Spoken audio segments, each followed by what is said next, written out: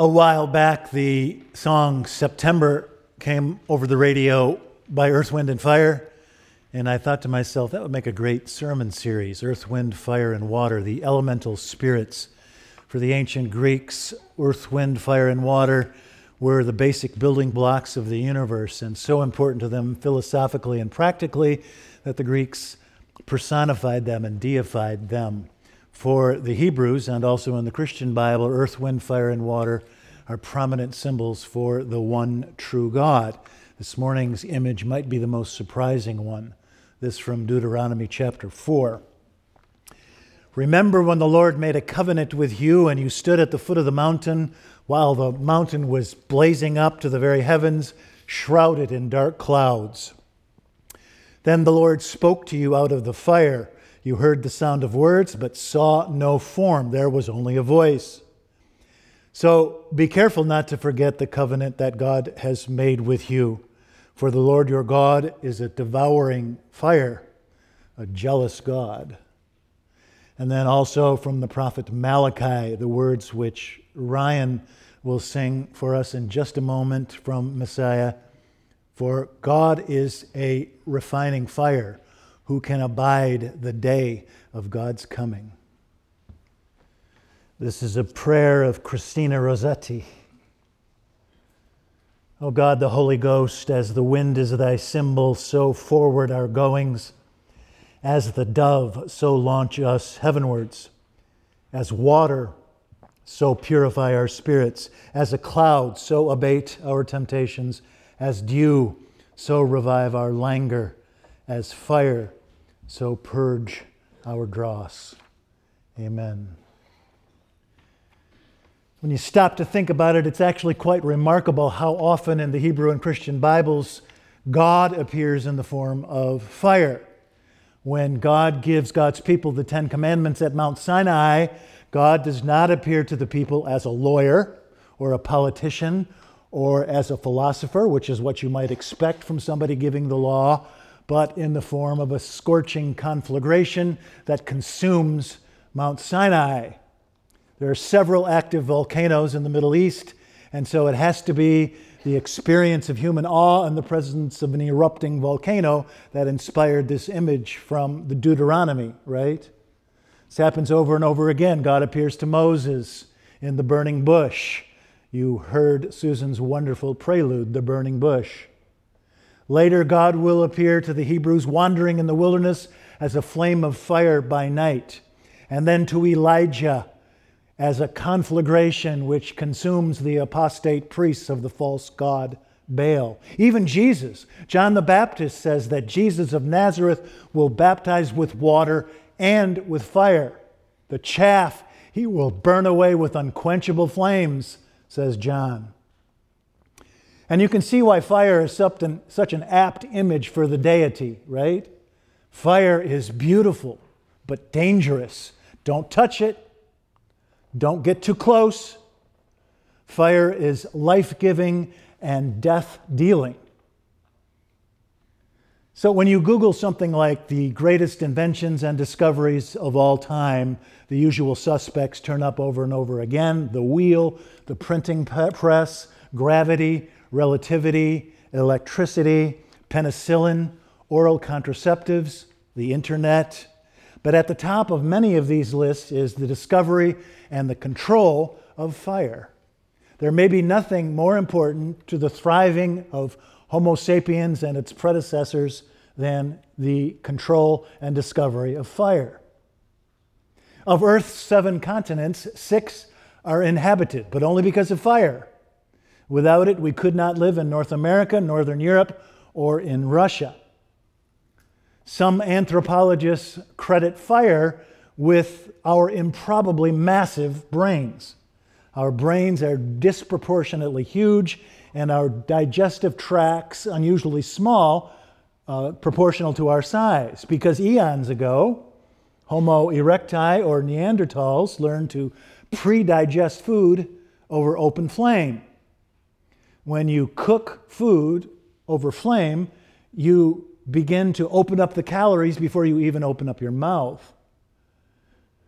It unlocks extra calories in meat and in plants. Without fire, with plants, we could only eat the seeds and the fruits and the flowers. And with fire, we can eat stems and leaves and roots. It allows us to divert energy from our intestines to our brains. The brain is only worth about 2% of our body weight, but our brains consume 20% of our calories. This is truer of some people than of others, but I won't mention any names. One article was entitled, "Fire Makes Us Human." Yes, it's so important to who we are as human beings. So it is life-giving, but it's also death-dealing. Think of all the prominent fires throughout history.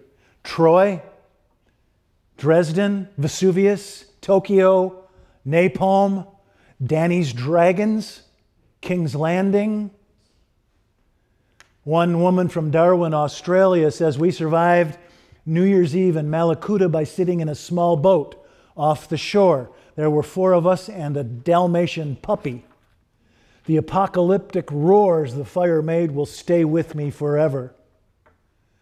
Elizabeth Colbert, who wrote The Sixth Extinction, said in The New Yorker that the fires in Australia last month produced columns of smoke 9 miles high. These fires produced their own weather system. It generated lightning, which then struck the earth and started more fires. It was apocalyptic. By the way, this is neither here nor there, but did you know that the hottest temperature on earth is within lightning? 53,000 degrees Fahrenheit.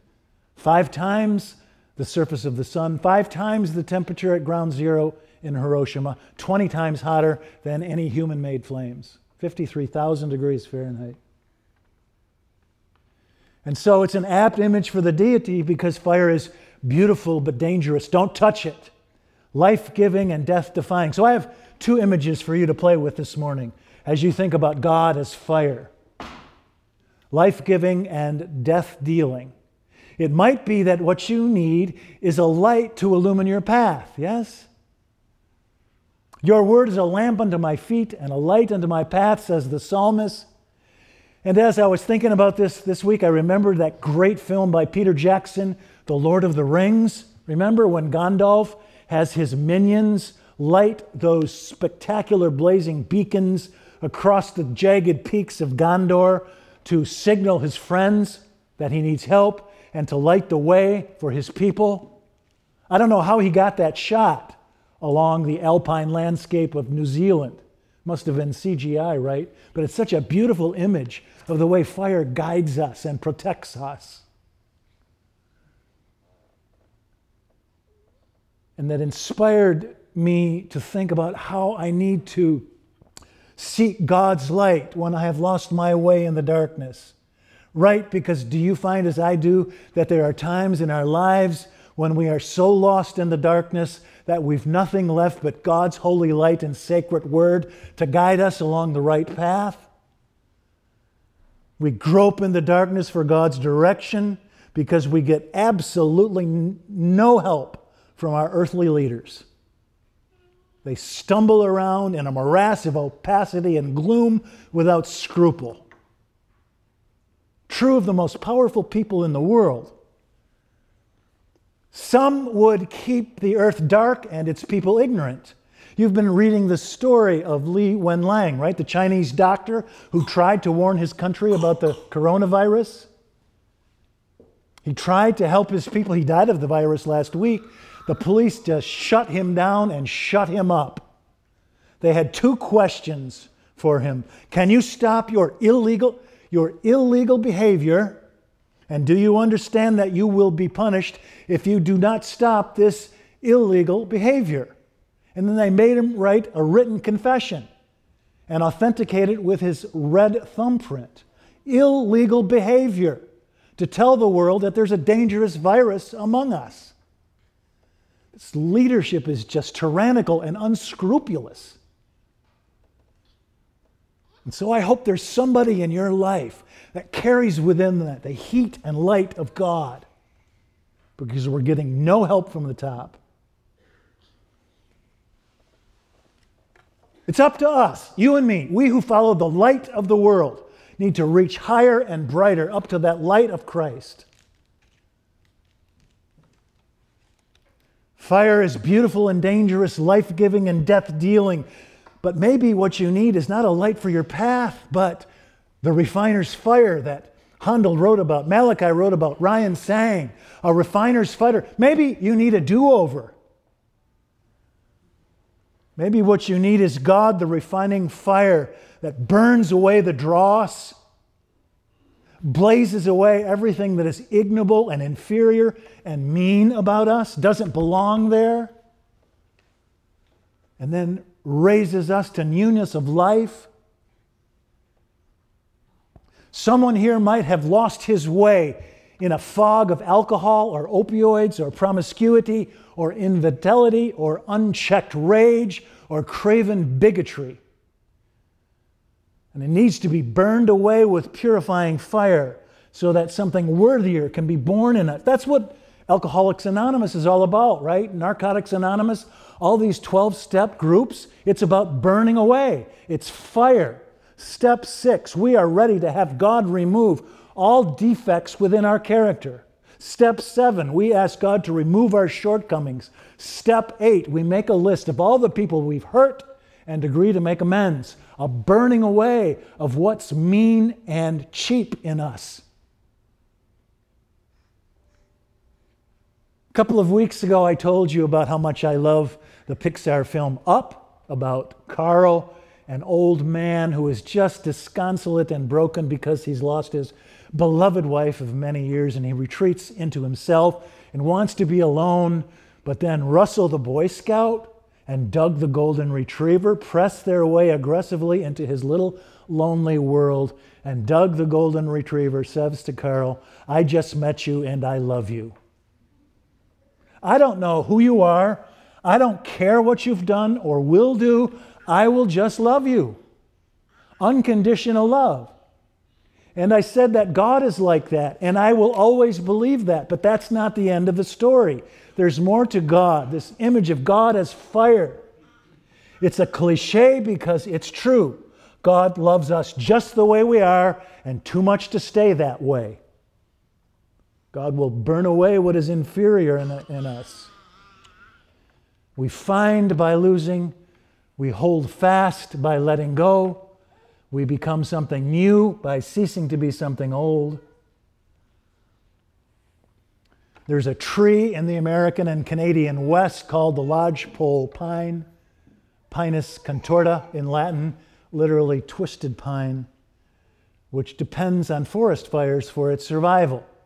Its pine cones are clenched so tight and glued shut with so much sap that only the intense heat of a forest fire allows the lodgepole pine to survive to the next generation. We find by losing, we become something new by ceasing to be something old.